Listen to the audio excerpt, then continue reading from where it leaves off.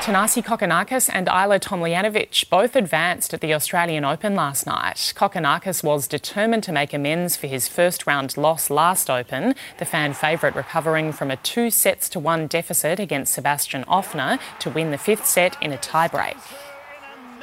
Last year that one hurt. I had a couple of junkies come up to me at Crown Casino ripping me for that loss against Murray, so I wish I could do it easier, but I can't. I've got the mental focus of a 3-year-old.